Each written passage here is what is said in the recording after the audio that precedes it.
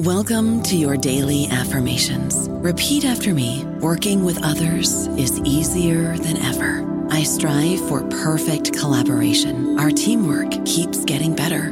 Yeah, affirmations are great, but Monday.com can really get you the teamwork you desire. Work together easily and share files, updates, data, and just about anything you want all in one platform. Affirm yes to start, or tap the banner to go to Monday.com.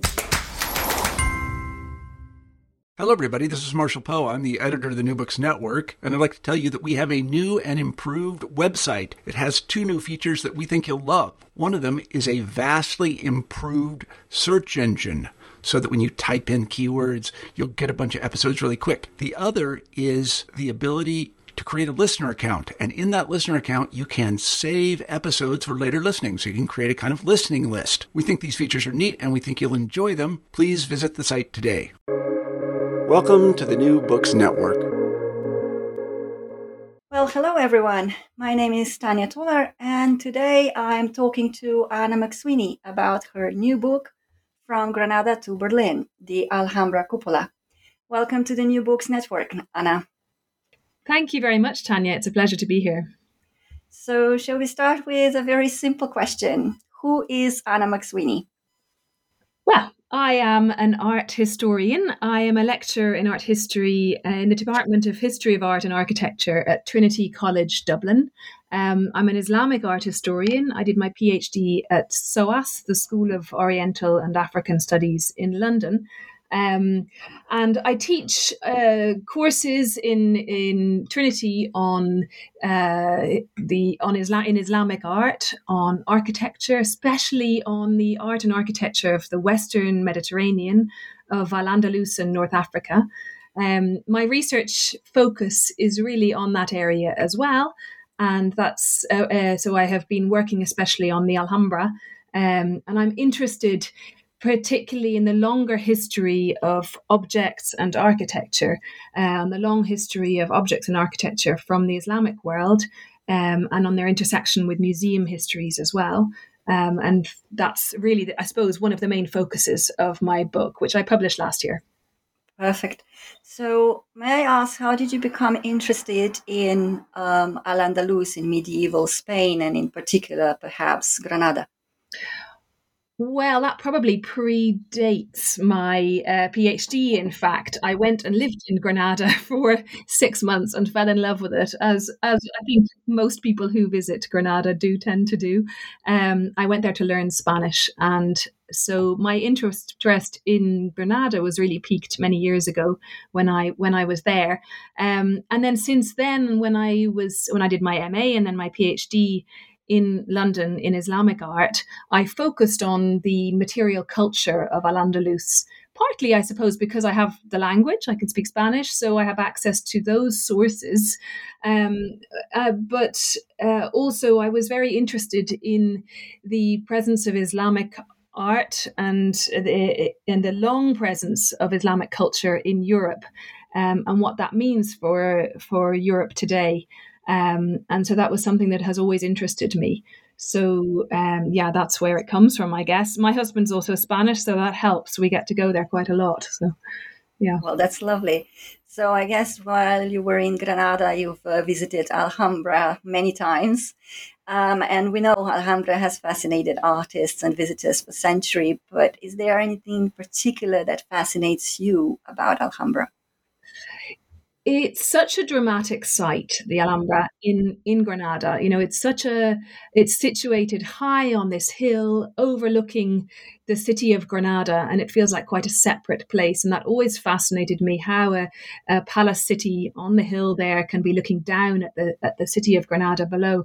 And when I lived in Granada, I lived right beneath the Alhambra, looking up at it. I lived in Plaza Nueva. So I think it piqued my interest from that stage, but in a more scholarly sense, I guess, I was fascinated by how the Alhambra seems to be it's a building which is really very mysterious. It's a series of palaces. It's like a palimpsest. There's not one Alhambra that we know from outside that we can kind of draw the facade of, for example. The Alhambra is a series of internally looking almost secretive buildings, which really only reveal themselves to you when you walk through that series of palace structures. And even when you do that today, you can get lost within the series of palaces through which you're led today as a visitor. And then you find yourself in a more contemporary area, somewhere that was built maybe more recently, and then you find yourself back in the medieval period. So it's an endlessly fascinating site to be in. There's also so many parts of it which are which remain from the medieval period, but which are still inaccessible. And so that's always fascinating as a scholar to be able to go, and as a student, and an art historian to be able to go and visit the Alhambra and really study it in some depth. I think also I fell in love when I was in the Alhambra in Granada originally, and then more recently when I've been studying it with the people who work there. There's a long history of scholarship on the building, on the site itself, and on its own cultural and artistic and architectural history, by Spanish scholars, by people who maintain the site itself, by the tour guides there. There's a huge pride and interest in the Alhambra among the people of Granada, which I find very stimulating and exciting, and always a pleasure to go there and learn more from them. Well, it really brought my memories back about Alhambra as well, just listening to you describing it so beautifully. But maybe for some of our listeners who have never been there or who don't really know that much about Alhambra, would you be able to summarize just very briefly what is Alhambra, how it came to be, and why does it have such a significance in Spanish history? Yeah, of course. So the Alhambra is the shorter name for Madinat Alhambra, which is the city of the red in Arabic, really from the red color, possibly of the stone that was used to build it, or possibly the red color of the hair of the Nasrid sultans. The Nasrids were the rulers of the final Muslim rulers of Al-Andalus, who ruled from the 13th to the late 15th centuries. And they were their kingdom was a reduced one from what had been a kind of larger Muslim kingdom of Al-Andalus. By the time they came to power in the 13th century, most of what we now know as Spain had become Christian under the rulers of Castile and Aragon. So the rulers of Granada, the people who built the Alhambra, were defending a smaller kingdom than their ancestors had ruled. But they still maintained good contacts with all their neighbours. They traded across the Mediterranean. They were very international, in fact, as well as with North Africa, with the Marinids who were ruling North Africa from Fez. The Nasrids they have their capital city in Granada, but they also had the port city of Malaga, of course, and they controlled at various times the Straits of Gibraltar, that very important entrance point to the Mediterranean. It was a powerful enough kingdom, although it had to pay at different points taxes, essentially, in order to be able to survive to the rulers of Castile at different times. It was also a place to which many Muslims from the surrounding regions of what we call today Spain migrated. So it was a very populous kingdom. La Granada in the 13th century, in the late 13th century, was a very busy city. It was filled with people establishing new places to live, new palaces, building new infrastructure, waterways, for example, bathhouses, sophisticated enough city, actually. And it was in this lively city with a large new population of Muslims, largely Muslims. Of course, there was also a Jewish population and a Christian population, but largely of Muslim population, that the rulers decided to build a palace. And the palace was on the Sabika hill, this hill that sticks out on a kind of escarpment right in the middle of the city of Granada, at the foothills of the Sierra Nevada being the snowy mountains, which are the backdrop, the very dramatic backdrop to the city of Granada. And they built this palace as a series of buildings over the next 200 years. They added further buildings to these palaces. And they built them high on this hill, partly because it's a very authoritative site. It's a site at which you can, from which you can view the city of Granada down below, but you also have excellent views all of the surrounding plains. But also because they could control the water source there, so they built acequias, which is the term used for the canals that were channeled the water from the rivers, the surrounding rivers, directly into the Alhambra site itself. And so the Alhambra, you can understand it as a series of palaces, but also as a kind of display of how to control water in some way. So all the palaces have water, and the sound of water and the reflections of water at their core, at the center of these palaces. It's a very important part of understanding the buildings themselves. They added to these palaces over the subsequent years until in 1492, as is well known, the Muslim kingdom of Granada of the Nasrids ended as the forces of Castile and Aragon came together under Ferdinand and Isabella, the Catholic kings, and Spain became Spain as we know it today, the Catholic Kingdom of Spain. Mm-hmm. So in the subsequent years then, and what I've been quite interested in exploring really is what happened in the following years. The Alhambra became the royal residence of the monarchs of Spain. Mm-hmm. It became one of their many royal residences. And it was very well known as a splendid palace, as a very beautiful, splendid palace, despite, or perhaps because of its very Islamic style, its writing in Arabic all over the walls, all the ceramics and plasterwork and woodwork that are well known today that still furnished it. And so it maintained its reputation over time as this extraordinary palace, which people visited from the very earliest times and celebrated in literature, in song, in opera, for example, and in the 19th century. And that kind of fame of the Alhambra really came to the fore again in the 19th century as visitors began again to discover this site anew after the Napoleonic Wars of the early 19th century.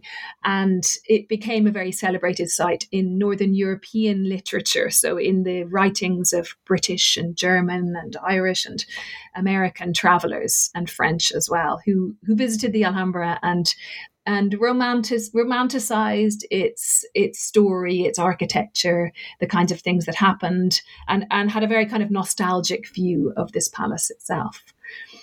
It wasn't until then, the end of the 19th century, it became a national monument and a site of tourism. And then, as we know, in the 20th century, it became a very popular tourist site. And today it's one of the most popular tourist sites in Spain. So you can see it's worked very hard, this site, all its life to as a place of pleasure, as a place of extraordinary beauty and attraction. Indeed.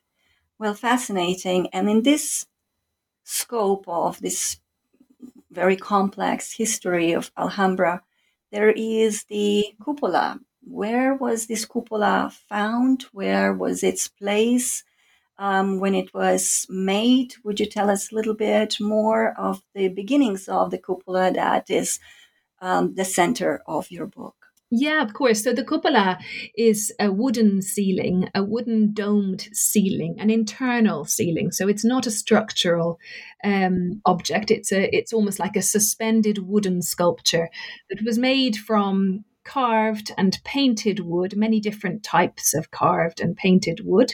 And I was very interested in my book in discovering the kinds of wood that it was made from, the wood that was brought from North Africa, for example, including cedar and maple and different kinds of pine, so specific woods that were suitable for its structure. Mm-hmm. Was this on purpose that they wanted to select a particular type of wood?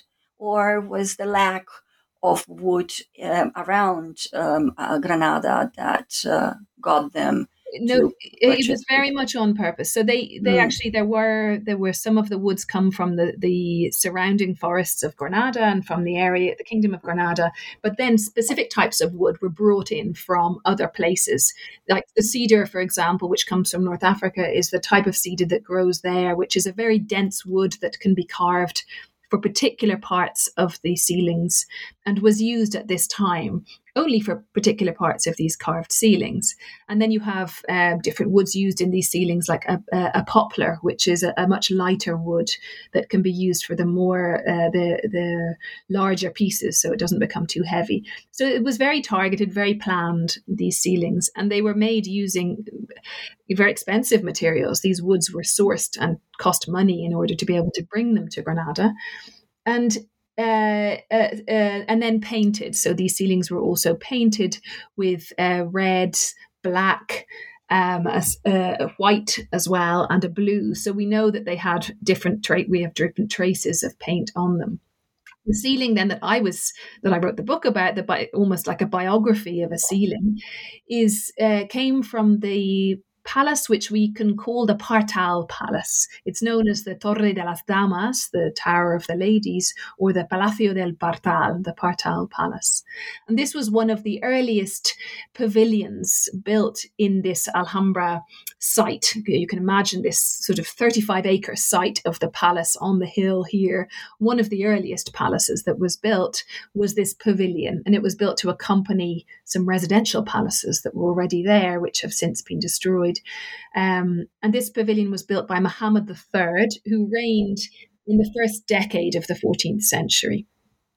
And what I was interested to discover was how this pavilion sat within the mirador, so a tower room of this palace itself, and was probably the place where the ruler, Muhammad III, would have held very intimate, private meetings and maybe small events. It's in a very small room, a mirador, a lookout room, a room with 15 windows, and this cupola crowned this room itself. So within it, you could only see the cupola from inside this little room, which is at the top of a tower of this little pavilion, which sits on the edge of the Alhambra site itself, looking down into the city of Granada. So you've already mentioned, you said the book is sort of biography about one object. It also seems to be a sort of a journey of this one object, and the way the book is structured is in a very chronological order. Did you plan to start to write a book like that, to trace the cupola's life and its journey, or that transpired later on during your research? I think the idea of an object biography attracted me from the very start of when I began to study this object. And that's because I came across this cupola not in the Alhambra in Granada, but in Berlin, when I was a research fellow there in the Museum of Islamic Art in Berlin. In Pergamon in Berlin. I was a research fellow there from 2013 to 14, and then again in 2015. And this cupola sits in the Museum of Islamic Art in Berlin. And I have a very distinct memories of standing beneath it and listening to visitors coming in, wondering, especially Spanish visitors, who would say, "Pero qué hace esto aquí? What is this thing doing here? Why is this Alhambra ceiling here?" And realizing that at that time, it wasn't fully explained how the cupola had arrived there, its journey, its long history. And it seemed also to me so incongruous that a ceiling could have a journey. I think we're used to thinking about portable objects. We're used to thinking about portability in art history, especially in medieval Islamic studies. Portability and the study of the movement of objects is really quite central to how we look at the medieval Mediterranean. And yet somehow this architectural fragment, the cupola, seemed out of place. This idea that a bit of a building could have had some kind of a portable journey. In fact, the more I've researched this and the more I've studied it, the more I realize anything can be portable, really. Any part of any building can be portable. We have, of course, the Mashata facade in Berlin, the entire building facade from Jordan, which arrived in Berlin and is in the museum as well. And as we know, entire buildings have moved into museums too. So that kind of journey fascinated me. And then I also realized that what is often not spoken about when we think about objects in museums today is what happened in between. So we talk about origins, we talk about who made these things, we talk about why they might have been made and when they were made and what they were made from. And we might then talk about how they arrived in the museum in recent years, but that time in between is often ignored. And even if it's a static period, even if it's a static time, so the Cupola, of course, spent a long time in the Alhambra. It was in the Alhambra until the late 19th century. But still, things happened beneath it, which I think were very important to understanding that longer history of the Alhambra. So I think it was, for me, a way of, not only the object biography approach was a way of talking about this object itself and really focusing the book and hanging the book around focusing on that object and not beyond it, but also a way of telling a history of the Alhambra itself, of the site, of the place, which is not often told. And that's that longer story of what happens after the building was built, what happens in the 16th century, 17th century, what happened in this site itself. And I think that's one that's often not told. So that was why that approach really attracted me. Yeah, that's definitely a fascinating part of the book. For everyone that is interested in Granada, we always really finish when the Islamic rulership finishes, in a sense. And then, as you say, it seems like there's nothing in between. But here we have this whole narrative. So we stopped talking about a cupola in the Partals. So what happened afterwards? So what happened after 1492 when Granada falls and the Christian rulership takes over? Yeah, so I think that idea of looking at the longer history of the Alhambra, when we visit the Alhambra today, we are seeing it through those different layers of history and things that have happened to that building since that time. So, for example, when we visit the Alhambra today, you have a timed entry ticket to go and look at the Nasrid palaces. But those palaces that you go and look at, so the Lion's Court and the Comares Palace, the very well-known parts of the Alhambra today, are just those buildings which the subsequent Christian rulers, so Ferdinand and Isabella, chose as their residence. So those are the ones that have been preserved as royal palaces. But the rest of the site is filled with what were royal palaces as well. And these are not so, are not deemed, you don't have to have that special entrance ticket to see them. And the Partal is one of these. So it's part of the wider Alhambra site, so to speak. The Partal, after 1492, became part of the military zone of the Alhambra. Ferdinand and Isabella divided the Alhambra site into their royal residence, religious sites, and military sites.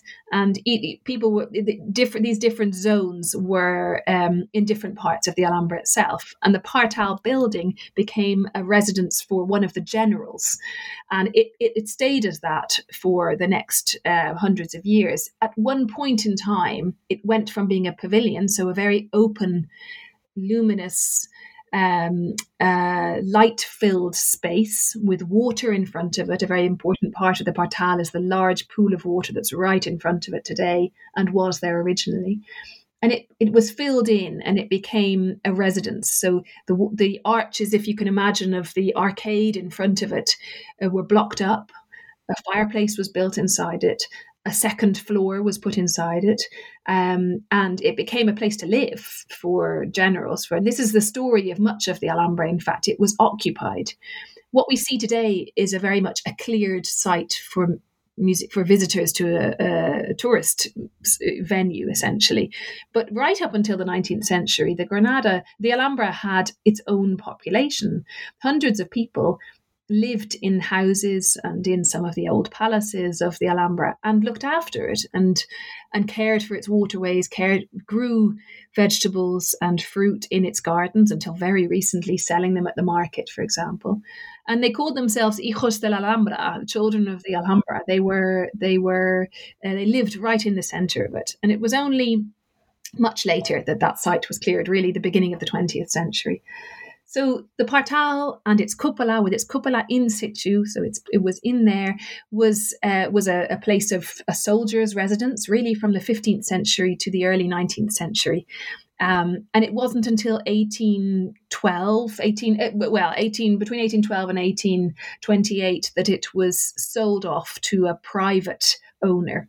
So the royal family, after the Napoleon's troops invaded and actually used the Alhambra as their barracks, after that point, the royal family ended up selling off much of its religious and its military land, including the Partal. And it became an inn. The Partal itself and lots of different parts of the Alhambra became private houses. And so that brings us up to the 19th century. Yes, a lot of Alhambra, in fact, was occupied by the artists who would be traveling there for inspiration, correct? The romanticized version of Alhambra stems also out of that possibility of staying in Alhambra and basically painting all the remains of the building there. So who was then the artist that occupied Alhambra I don't know about you, but I'm very busy and I don't have a lot of time to cook. That's why I subscribe to Factor. Eating better is easy with Factor's delicious, ready-to-eat meals. Every fresh, never frozen meal is chef-crafted, dietitian approved, and ready to go in just 2 minutes. You'll have over 35 different options to choose from every week, including Calorie Smart, Protein Plus, and Keto. These are 2-minute meals. Factor meals are ready to eat and heat, so there's no prepping, cooking, or cleanup needed. They're flexible for your schedule. Get as much or as little as you need by choosing your meals every week. Factor is the perfect solution if you're looking for fast, premium options with no cooking required. Sign up and save. We've done the math, and this is important. Factor is less expensive than takeout, and every meal is dietitian approved to be nutritious and delicious. Head to factormeals.com/NBN50 and use code NBN50 to get 50% off. That's code NBN50 at factormeals.com/NBN50 to get 50% off.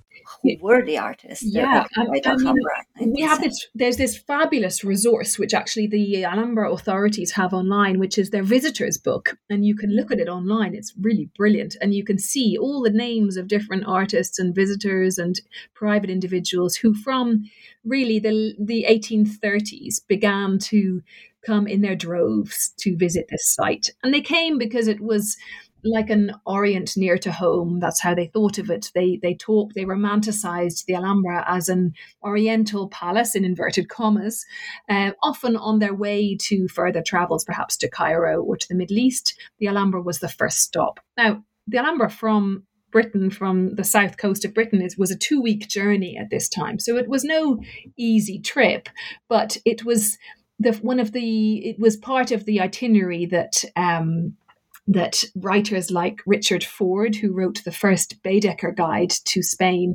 included as part of one of the stops that a well-traveled traveler would go on their journey to the south of Spain. And we know that from the visitors book, that many visitors from Northern Europe in particular, but from France, from further afield, from America as well, began to travel there. And what they found, sadly, was a very decrepit place, because since the Napoleon's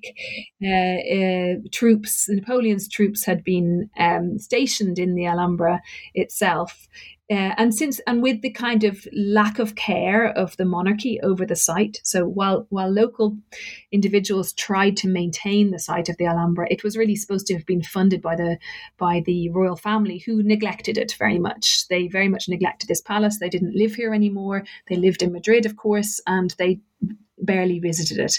In fact, I found descriptions of the royal princes and princesses from Spain visiting the Alhambra and staging kind of Oriental parties in the gardens. But at the same time, neglecting to maintain any of the waterways or any of the buildings themselves, and sort of relishing in the decrepitude of the buildings. So it was a strange mix of Oriental fantasy, but also ruin, which was found by artists there when they began to visit it in the 19th century. And to draw it. So artists like John Frederick Lewis, for example, lived in the Partal itself, in this one place. They called it Sanchez Cottage. And they lived in this site, knowing that it was one of the old Nasrid palaces, and spending their time sketching the buildings and drawing it, and maybe meeting people like Washington Irving, who had come to write his famous tales of the Alhambra in the building itself. People like Owen Jones, the reformer and designer who would go on to have such an important role in the founding of the Victoria and Albert Museum, South Kensington Museum at the time, and who lived for 6 months in the Alhambra, not in the Partal, but in the Alhambra in the 1830s. So it would have been a very fascinating and exciting place to be, I think, in the 1830s, if it weren't for the cholera, which was horrific and killed many of these visitors who came there, including, for many years. One of Jules Gorey, so Owen Jones's companion, was killed by cholera at the time. And, it was also rather a dangerous place to stay, so for certain periods of time. But the artists stayed, many of them, in the Partal itself, underneath the cupola. And this is how I found the only image that we have of this cupola, this ceiling, in place in the Mirador in the Partal. And that was a really lucky find in the Tate collection in London, a sketch of this by John Frederick Lewis. And it's a sketch I include in the book, which I was very pleased to find, because it shows this very fading kind of glory of the inside of this Mirador itself, but with its cupola in situ, which is the only image we have really of that before it was taken out. Fascinating. And you've just said it was taken out. Do we know why was the cupola removed? Yeah, absolutely. I mean, it's been a kind of quite a number of years of researching it and really trying to get to the bottom of how and why this ceiling was taken out of the palace. This is the largest piece of the Alhambra that exists, that survives outside of the Alhambra itself. We know that many bits of the Alhambra went missing over time. So there's even cartoons, sketches in magazines from the 19th century, which show visitors chipping away bits of the Alhambra and bringing them home. And Western museums are filled with little bits of ceramic and plaster that were taken by visitors who went to the Alhambra, found it in a decrepit state, presumed people didn't care, and took little parts of it home as souvenirs. This is despite the fact that local authorities and local caretakers and people who lived there were protesting and asking for the place to be protected. But despite that, visitors, engage in this kind of activity. And so it's not a surprise, really, that this piece of the building was taken away, but it didn't happen until the end of the 19th century, which is rather late when you think that in 1870 it was declared a national monument.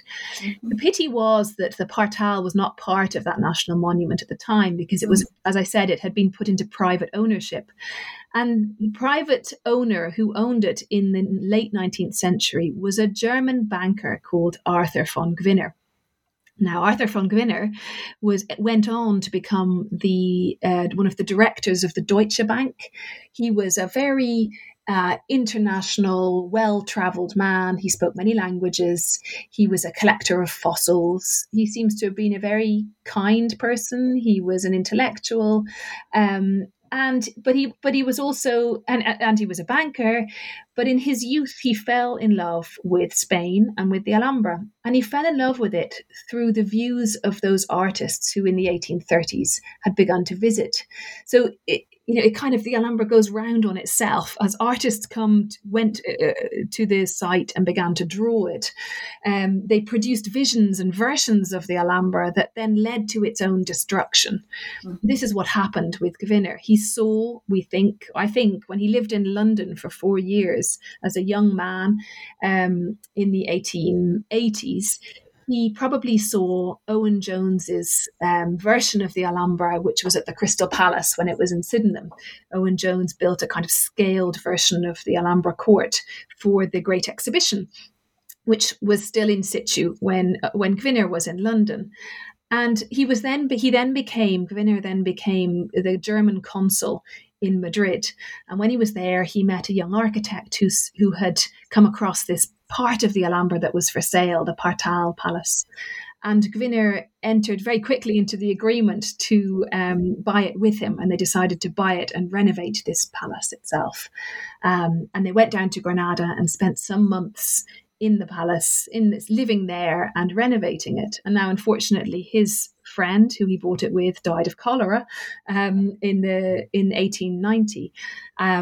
And then Gwynner got married to Anna Speyer, a woman in Berlin, and they bought a house in Berlin. And his life really moved away from Spain, and his very busy, very important life as a banker in Berlin and an international banker began. And he disposed of the building by actually giving it directly to the Spanish state. He became involved in building the Baghdad Bahn, for example, the train from Istanbul to Baghdad. Gwynner built all the train lines down the west coast of America. So he had this really kind of international traveled life. But he, at the same time, had this house in Berlin into which he put this cupola. So at some point, I needed to discover in my research, he took the cupola out of the Partal, brought it in boxes up by train, and had it constructed by his carpenter in his house in Berlin. And my question really was, well, why would you want to do that? And how could you get away with doing that at the time? It seemed extraordinary that you could do it, And there were many rumors going around in Granada when I talked to people about how it happened, how it might have happened in the middle of the night, how nobody knew about it. And then, Gwynner himself wrote in his memoirs how he, it was kind of an afterthought. He donated the house back to Spain, and really then he thought, well, I'll keep a little souvenir, and he had the ceiling sent to him. But what I really discovered was something much more planned, which was that when I read the deeds of sale of the building, the Partal, the original deeds of sale, so when Gwynner bought the building himself with his friend, it includes a small clause which says, I will take with me the Arab ceiling and replace it with a new one. And it led me to understand that Gwynner really had always in his mind that he wanted the ceiling at all times, and that really this was part of his overall plan. Probably he bought his house in Berlin at more or less the same time, and that he wanted this ceiling whether the house was kept or not.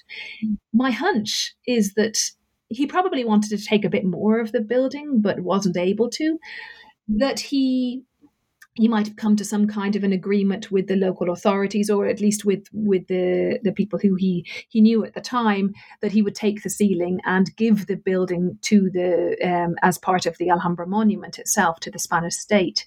But that was his intention all along. Now, then my question was, well, why would he go to such an effort to have a ceiling?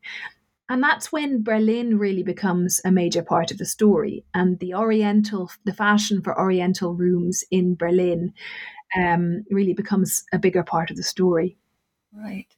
Well, that's definitely fascinating. I was continuously thinking maybe he wanted the ceiling because the ceiling was the only thing that he actually could transport out of the whole building. If you can't completely move the building, there is at least something that is made out of wood that you could move. But on the other hand, someone with that much money, wealth, and connections could easily also construct a new ceiling in Berlin, I'm sure, that would be done in exactly the same manner and fashion. So that definitely speaks very much into his mind of having something transplanted from Granada to Berlin as a souvenir, as he said. and those deeds are fascinating, that this all exists. I mean, not only that you've done such a fantastic job researching all this, but we, would you say, are also lucky to actually still have that much information about the cupola preserved?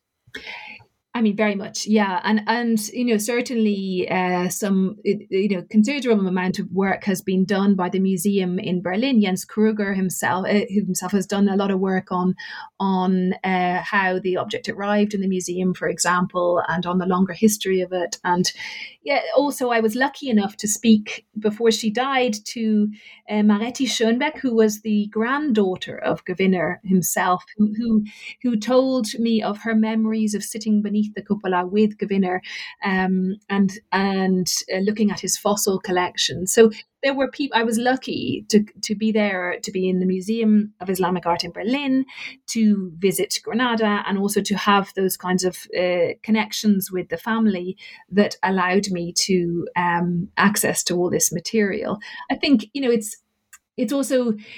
it's important to kind of understand the context into which Gewinner was bringing this ceiling, which was a context in which the Alhambra had become this very romantic Oriental ideal.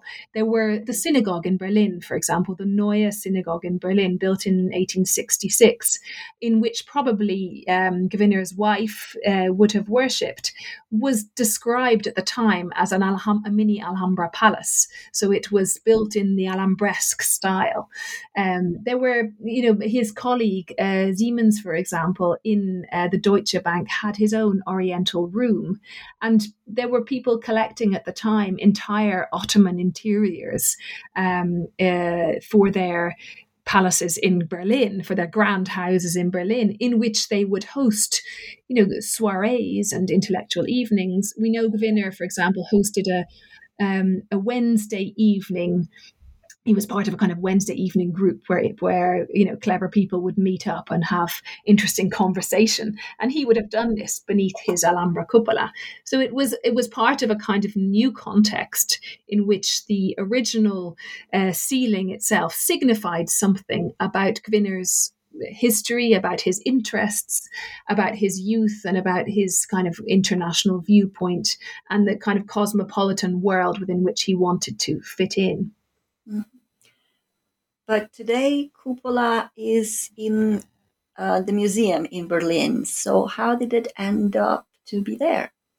Yeah, it's another story that really took some unearthing. I mean, the museum itself bought the cupola in 1978 from the descendants of Gewinner himself.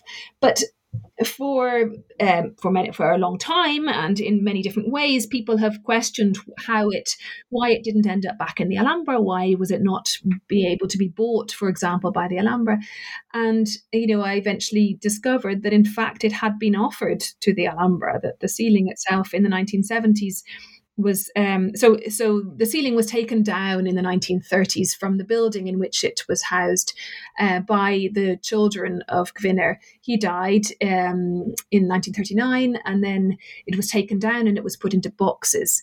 It was put into their country house in Krumke outside of Berlin, and then this was occupied by Russian soldiers during the war.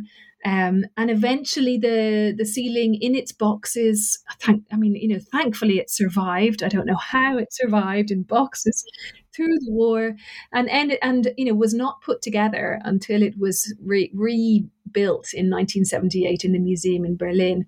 The grandson of Gewinner wanted to sell it in the 70s, and he offered it to the Alhambra. And, I discovered the kind of correspondence between the authorities of the Alhambra and the culture minister of Spain at the time, and different figures who were interested in it, who really wanted the Alhambra to buy it. But you've got to remember, Spain in the 1970s was not in this. It didn't have the kind of economic resources that Berlin would have had even. And there was a replica cupola, there still is, in place. And so it was felt that was enough, and that there was no need to buy the original back. And that they also didn't have the finances, even though it was sold for quite a cheap price at the time. So it was recognised as a very important object, but unfortunately they couldn't afford to buy it, and they rejected the offer. And it was the museum in Berlin gratefully accepted the offer to buy it at a cheap price and put it up. And it was the museum when it was in Dahlem. So you're talking about the museum that bought it was in West Berlin. It wasn't the East Berlin Museum of Islamic Art, which is where it is today. So it was the former West Berlin Museum. And so the Alhambra Cupola was bought as part of their kind of attempt to build an important Islamic art collection. And it went on tour then. The Cupola went to the Met Museum in New York as part of the very important 1992 exhibition, Al-Andalus, which marked 500 years since the conquest of Spain by the Christian forces. So it's had its own journeys too. It's gone as far as New York, and now it's again back in Berlin, of course. Well, fascinating. It seems it's never stopping to journey. If Berlin lends it again to some of the exhibitions, it's going to have another installment to that journey. So it's really fascinating to think about where we started with this whole story that an object such as a ceiling can have that many journeys and such a rich and, in a sense, also very fortunate life. Ultimately, as you said, it is made out of wood, and to preserve wood for that long, are there tear and wear elements to it? Do you know if at any point has been any serious restoration done to the cupola? It has its sections which have been restored. A little bit of it was destroyed during the war, when it was in boxes in outside of Berlin, and so small parts of it have been remade. It was cleaned at a certain times, and so parts of it were scrubbed and cleaned. So the paint is worn away largely, but it's in remarkably good condition. And I think wood has a reputation, often, a poor reputation for being a kind of cheap material, but in fact it is such long-lasting material. It's incredible, the wooden ceilings in particular that have survived, and it really has kept its sharpness and its real beauty. I never tired of getting up close to it and looking at this cupola in detail. It was a real privilege to be able to do that, actually. So it's in remarkably good condition, in fact, especially having been kept inside for all that time. It's been kept pretty well, in fact, and it's about to be rehung in the Museum of Islamic Art in Berlin, which is reopening as its display there soon enough. A whole new kind of ordering of its fantastic collection. And one thing that we talked about when that was being organized was the potential for there to be seats underneath this ceiling so that you could sit in comfort and look up at it. Because as we know, staring up at a ceiling is quite difficult. It's painful on your neck and it's quite hard to do. And there's, it really would be nice to be able to sit underneath that and contemplate this long history in comfort, I think. Fabulous. That gives us another incentive to visit the museum once it opens in its new refurbished glory, and hopefully really be able to sit or lounge maybe on some cushions below this beautiful Alhambra cupola. So and my name is Tanya Toller, and I've been talking to Anna McSweeney about her new book, From Granada to Berlin, the Alhambra Cupola and its fascinating journey from Alhambra to the museum in Berlin. So, Anna, we talked all this time about the ceilings. Are there more plans in your research for further ceiling researches? Absolutely. I'm working with the Victoria and Albert Museum at the moment on a project looking at another series of ceilings from the town of Torrijos in just south of Madrid. And these were ceilings that come a little bit later, but that had their own very exciting itinerant journeys. There are 4 ceilings. One of them is in the V&A today. And we have an Instagram site. You can follow the project. It's a British Academy funded project called Crafting Medieval Spain. And it's really continuing my rather surprising ceiling journey. I didn't think I'd go so deep into ceilings, but here I am. I think I will definitely look up to the ceilings way more now after talking to you about this particular cupola. And of course, we are very much looking forward to the further research that you are doing with the Victoria and Albert Museum, and hopefully to another publication on that subject as well. Thank you very much, Anna, and thank you everyone for listening to us. Goodbye. Thank you.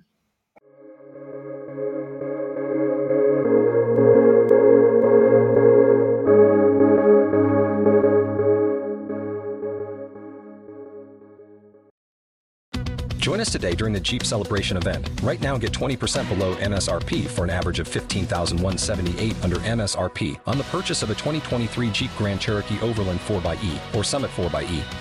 Not compatible with lease offers or with any other consumer incentive offers. $15,178 average based on 20% below average MSRP from all 2023 Grand Cherokee Overland 4xE and Summit 4xE models in dealer stock. Residency restrictions apply. Take retail delivery from dealer stock by 4/1. Jeep is a registered trademark.